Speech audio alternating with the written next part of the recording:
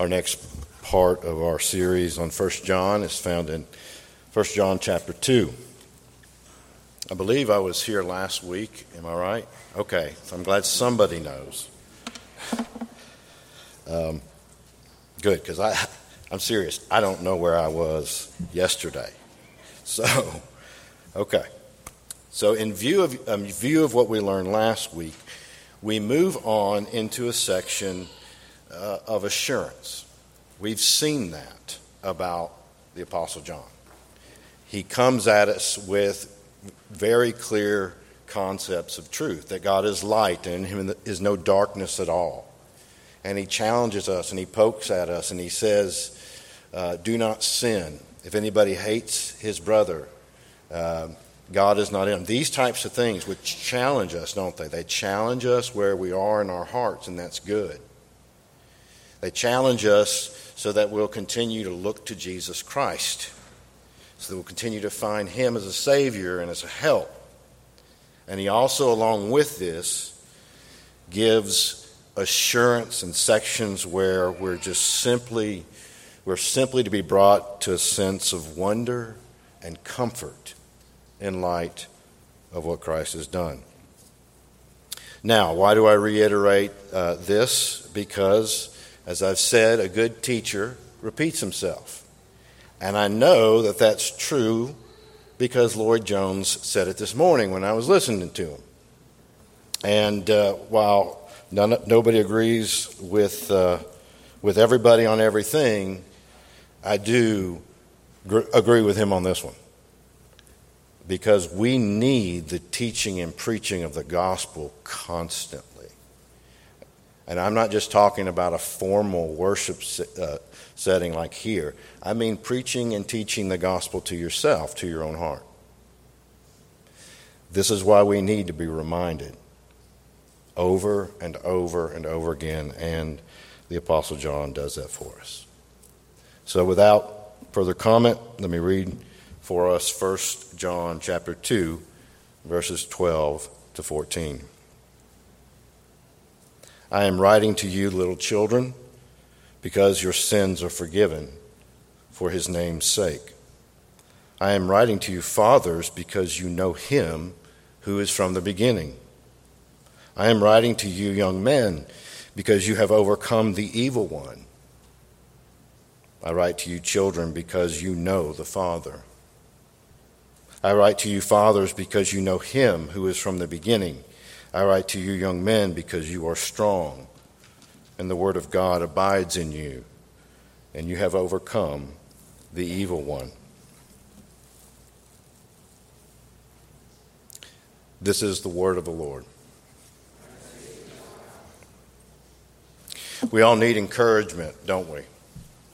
Life is full of so many trials and tragedies. In our context today, there is a constant barrage of discouragement, far more so in former days because of just the sheer information or ease of information we have at our hands. We know things that happen before the news even reports on it. This type of culture in which we live, there's a constant badgering, and it's so easy for all human beings, but especially Christians, to become discouraged. Not just discouraged with what's going on in the world, but discouraged with themselves. Living in this world and being frustrated. Encouragement is what we all need. We need encouragement just for everyday life. We need encouragement from one parent to another saying, stay the course. This too shall pass. All of these things we need encouragement to press on.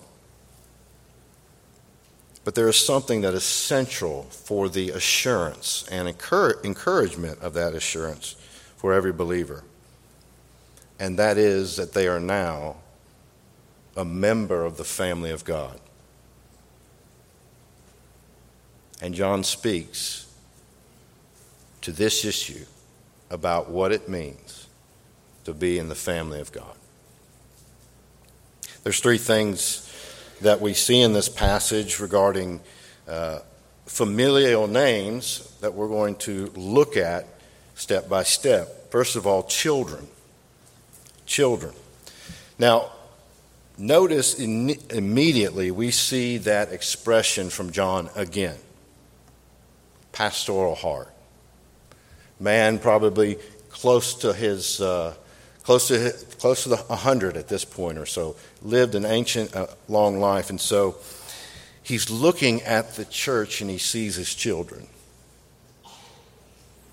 And he, as a father, as a sweet, loving pastor who's been through it all, addresses them in the way that is caring and loving, because they know that this man has loved them as a father. And so he says, children. John wants his readers to know that their sins are forgiven. Now, the reason I say that in view of children is because there is a challenge with interpretation here. This statement of children very well may be the statement, since it's first, of all the family, all the children of God, which we then have a separation between fathers and young men. Now that, when you read that collectively. Fathers, mothers. Young men, young women. So it's the idea of those who are older and those who are younger. We're going to see this as we move on. So children here may be the idea of children in the sense of young people, but I'm not disposed to that interpretation. I follow the line of many who see this word as children as being collective for every believer. That no matter if you're a father, a mother in the sense of older in the faith or younger in the faith, you're a child of God. And the very things we see here say about the children give us a sense that he is clearly speaking to all believers. So let's see what John is saying to his children. He wants his readers to know that their sins are forgiven. Look at verse 12 and how he says it. I'm writing to you, little children, because your sins are forgiven. Do you see the rationale there? It's the logic. He is writing to them, not in order for them to be converted. He's writing to them because they already are, and their sins are forgiven. He's saying, I'm writing these things to you because it's a fact. I wouldn't be writing this if it wasn't true. There's not a sense of, I hope they are. Hope that these are those who have had forgiveness of their sins. He says it straightly, plainly, and bluntly. Because. So important to hear. And not just to hear it once, but to remind ourselves of it over and over. Because we don't always feel forgiven, do we? We don't always feel that when we ask God for forgiveness, and no matter how sincere we find ourselves being towards God, we don't have the sense of peace, the sense of sins removed, the sense of being washed anew by the blood of Christ. Past sins can often come to mind. The sins that haunt you.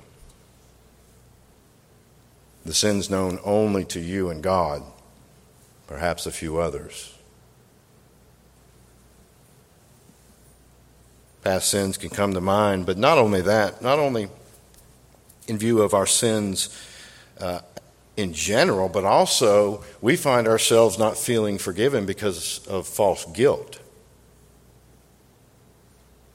Those of you who have false guilt, you know exactly what I'm talking about. The idea of feeling guilty and guilty about something, and you have no idea why you should feel this way because you can't figure of anything in particular that you did wrong. Or at least when you rationally think through it, you're guilty of nothing, but you feel it. False guilt. All of these things come in and undermine the the sense of forgiveness in our lives. But what do you know as a child of God? John says, you know this, that you are forgiven not because of who you are. Verse 12. Because your sins are forgiven for his name's sake. Totally takes the focus off of you, doesn't it? Takes the focus, takes the thought process completely off of you to Jesus Christ. And namesake, we need to realize that the word, when it refers in Scripture to the name of the Lord or praising the name of God, it's not just simply saying the name of God or saying the name is wonderful and worthy. It's saying that God himself is the reason. The name stands for the whole. So, why? Your sins have been forgiven. It is for the sake of Jesus Christ. For who he is. Which means it's not for the sake of who you are. Take salvation, forgiveness completely out of your hands, and it puts it upon the back of Christ. Thousands of years ago when he was at Calvary.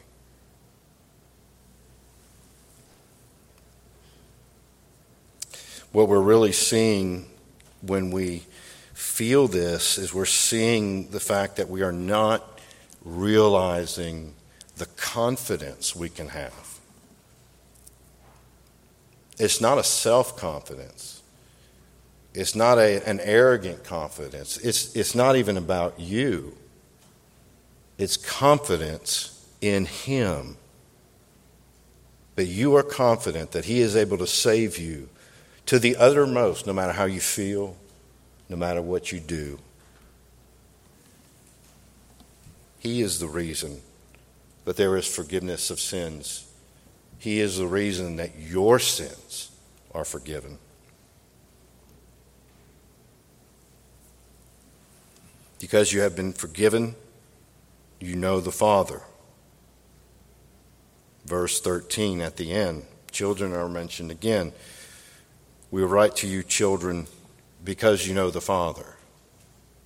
And regardless of any age, today, here, from the youngest up, if you believe Christ is your Savior, you know the Father.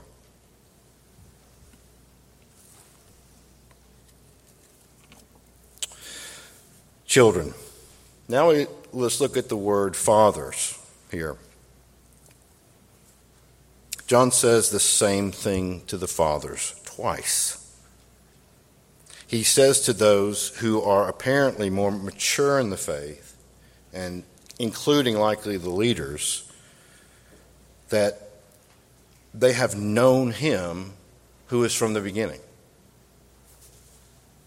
So this is seemingly to point to a greater sense of knowledge, having grown up in the faith, having wrestled over time with sanctification and sin in this fallen world. You have an experience that you have gained in terms of the knowledge of the one who was from the beginning. Think about those who have walked with Christ for a long period, longer than most people in this room. So we'll just put it that way. And you have seen how the crucible of life has carved you and shaped you in good and bad ways so that you have come to know God better than at first. That you have come to realize what it means to be a follower of Christ when at first you were very naive, correct? You've come to know him who is from the beginning. Chapter 1, right at the beginning of this epistle, John says, he who was from the beginning, who was made life, the Word. You have come to know Jesus Christ as you have grown older in the faith in a way that has made you see his love for you more clearly and has made you more dependent upon him, and willfully so.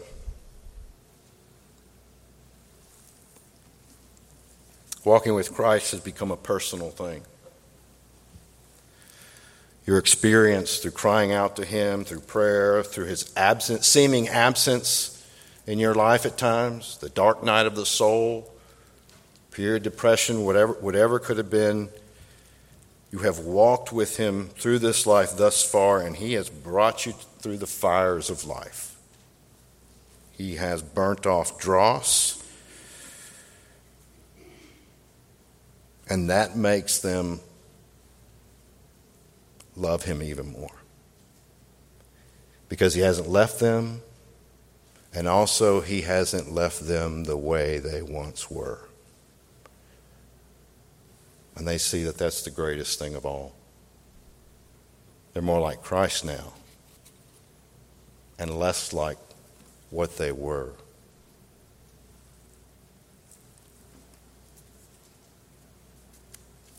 You come to see the need of Christ more. You come to see the need of your Savior, and you begin to cling to him more so than the passing pleasures of this world and this life. More so than the things we think we need, our security blankets. We begin to see that the financial situation we may or may not have has no bearing on what God decides to do. And no bearing in the end, because he is the only one who can bring you through death into life. You begin to see that all that you have will fade away. Things being taken from you, loved ones dying, friendships that are no longer, all of the changes in life, all those things you went through and are going through, you come to a point at which says, I'm just grateful that God has given me life at all and all the blessings that I have received. And I'm grateful even more for the Savior who has given me those things. Paul says something that really catches the intent of what I'm saying here in Philippians chapter 3. He'd been talking about all of his greatness in terms of in the flesh, a Hebrew of Hebrews, in terms of intelligence. He was unmatched. And all of those things are true.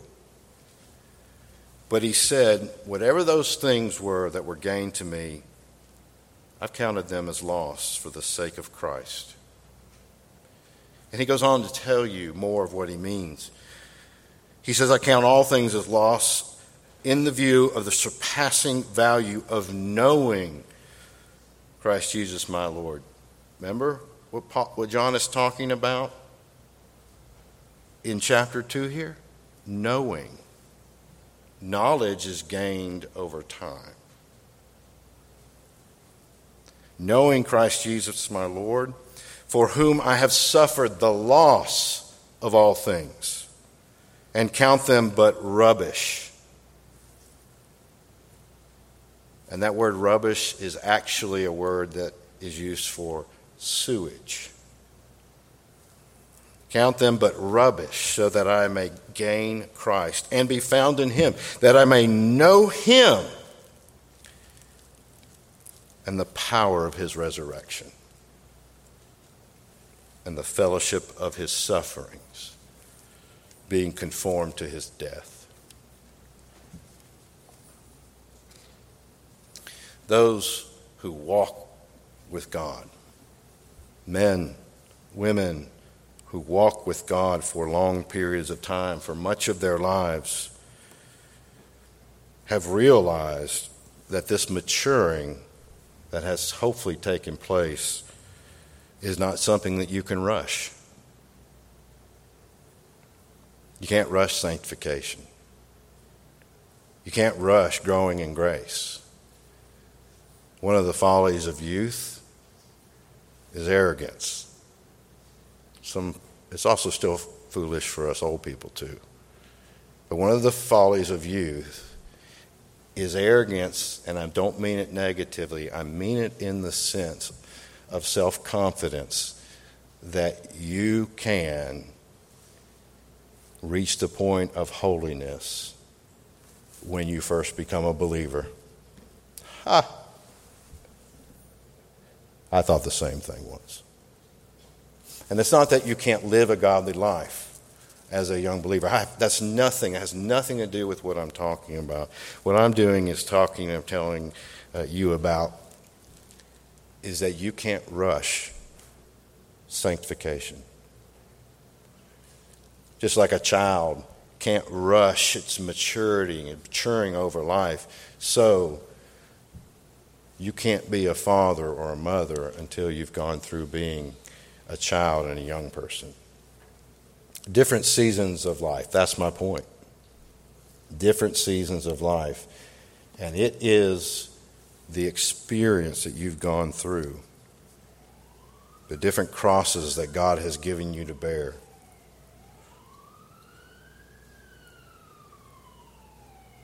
Or the different sufferings that you have perhaps early on, or that lie in the future. All of these things teach us that we need Him.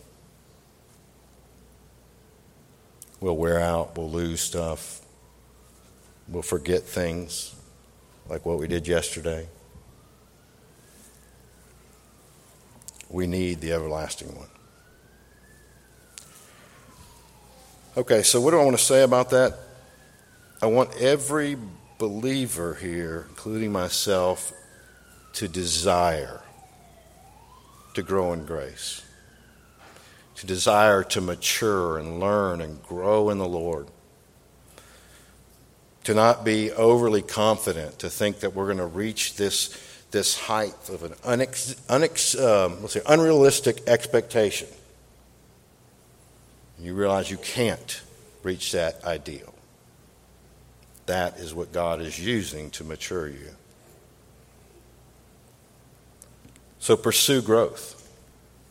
Pursue it. Pursue godliness. Pursue a maturity. But also remember something. Be careful of self-evaluation. Be careful of being confident in what you know, because as Paul warns, knowledge puffs up. It's love that edifies. And that will be the test of how much you are actually maturing in our Savior. That His love has changed you and you become more loving to others. There's a lot of Christians that know a lot of things, but they're mean. And they don't come across as loving at all. No matter how bad our personalities might be in terms of, some are real nice and some aren't. No matter where we are on the spectrum, the love of Christ will change you. You will become more loving if you know His love through your rough course of life.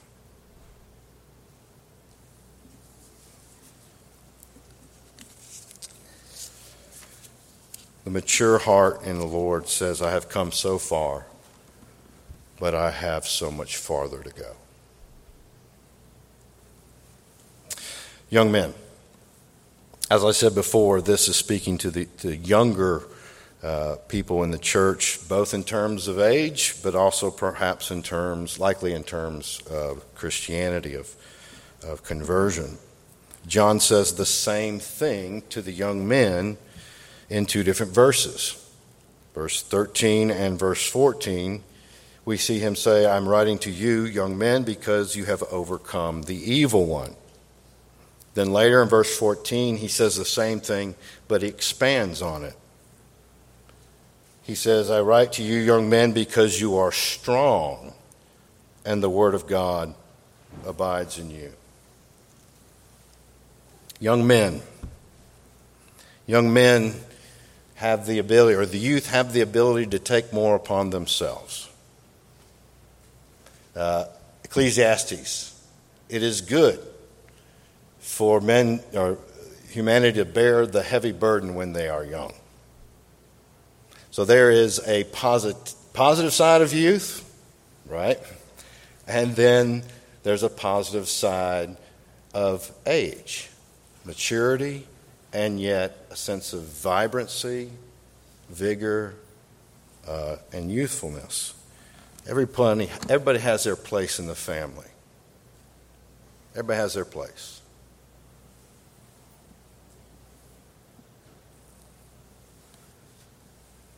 He says first thing that you are strong. I wonder how many young believers here feel weak. Or even older believers, a sense of having a weakness. And that weakness can become such a central concept in our minds that we're forgetting that we are commanded or called to be strong. We're not called in a sense to become overwhelmed by our weakness and our weaknesses. Instead, Christ says, yeah, they're there. I know them. I love you. Be strong and take courage. I've overcome the world. So when we feel that sense of I simply can't make it, I don't know if I'm going to make it through this period of time, I don't know what's going on or what the future holds, how can I continue? John encourages them. He says, you're strong, and the word of God abides in you. Now, when we read word of God there, the first thing I'm sure that pops up in all of our minds is Scripture. Correct? Typically? Okay, good. We want to make sure that that wasn't a wrong statement. Got a few people shaking their heads, yes.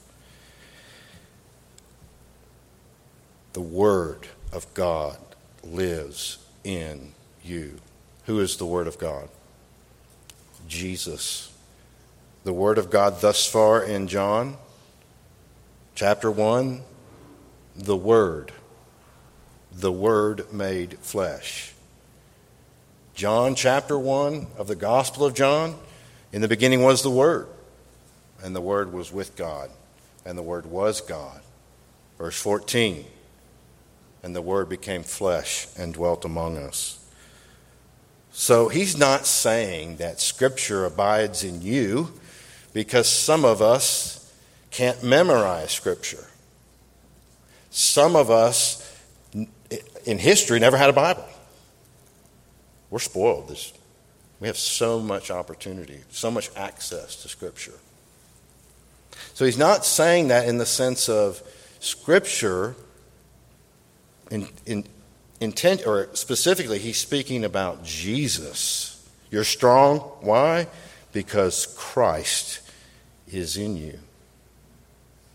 He is there to uphold you. He is there to guide you. He is there to give you strength when you turn to Him and say, I need help.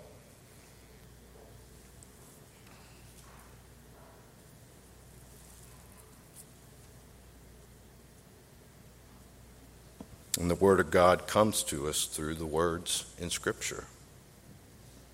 And the words in Scripture remind us over and over again that how can we keep our ways pure? According to the Word of God. Which means the Word of God, Christ being in us so that we can understand the Word of God written. Overcome the evil one, we're told. You have overcome the evil one. The believer has overcome the evil one. This means that he has no ability to take hold of you. He has no ability to work inside of you in the sense of taking possession of you as a believer. That is not even in his ability to do. But what he is able to do is tempt. And when we're tempted, it's our flesh that takes over. And he can woo, and he can be extremely subtle. He can come as an angel of light, apparently looking as a messenger of hope. But he's no cartoon figure, as Ian Hamilton once said. He's the ancient foe of old, of God and of man. But the believer has overcome him, which means you've conquered him. You are reigning with your king as those who have conquered an enemy in war. He's conquered. Now he's just running around trying to cause misery to the church. But you've overcome him, and therefore you have the ability through Christ to watch and pray and overcome when he tempts. We're told that no temptation is suffered except that which is common to men. But when tempted, God provides a way of escape. And the Spirit of Jesus Christ is there to give you the power as you seek him to flee that temptation. Before Jesus, you were a slave to Satan. He had you fooled. He had blinded you. The god of this world reigned over you. But Christ has changed that. You are a part of the family of God. You are no longer an enemy of God. And you still have that power to overcome the evil one today and over and over. And the key concept here for all of us, especially for the younger, is to fight on. We're so focused on instant gratification, so focused on getting a task done and say, okay, I've arrived. You can't have that mentality. You have to fight on. You have to stay the course. This is a long-term battle. But those who fight for the Lord, they will win. Pilgrim's Progress, I've referenced it many times, and I'll reference it till the day I die. It's one of the best illustrations of Scripture I've ever read. And in that book, Pilgrim comes to Interpreter's house, and he's showing him different scenes, and he shows him this final scene, and there's this castle. And the castle is fortified, and the gates are closed. And in between the castle and where he was and where a table was, there was a horde of evil, mean, ghastly figures that were armed to the hilt, ready to fight war. And there was a group of people standing further away, and they were talking. Should they go? Should they make the attempt to try to get in the castle? And nobody would do it. Then all of a sudden, Interpreter says, we're told that the interpreter was telling him that those who come up and put their names on the list are then those who enter into the fight. And the group of them wouldn't, but we're told one man did. And he came up to the man overseeing the table, and he says, "Set down my name, sir." He didn't say, "Well, go ahead and put my name, pencil me in," right? "Set down my name, sir." There was a resolve there. And then we see that resolve tested. He begins with his sword to hack his way through the hundreds of enemies.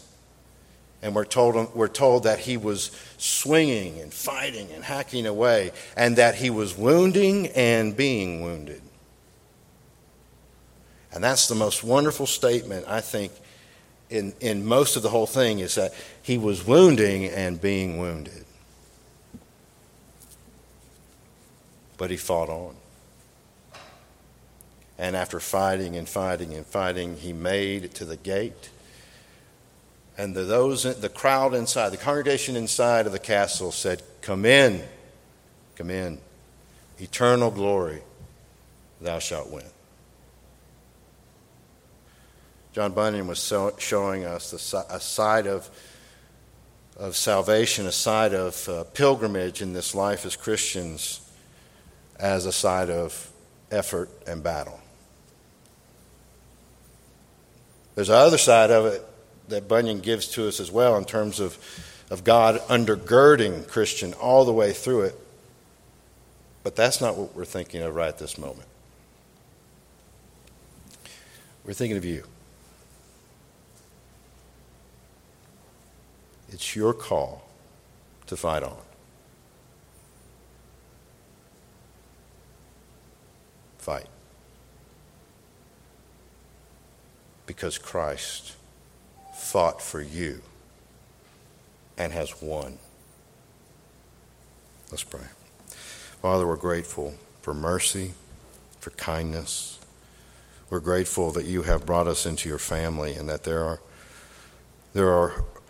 room for all, no matter on the spectrum of faith and the spectrum of strength, the spectrum of godliness, that you welcome all who come to Jesus Christ into your family. We thank you for this, and may that encourage us all today. In Jesus' name, amen.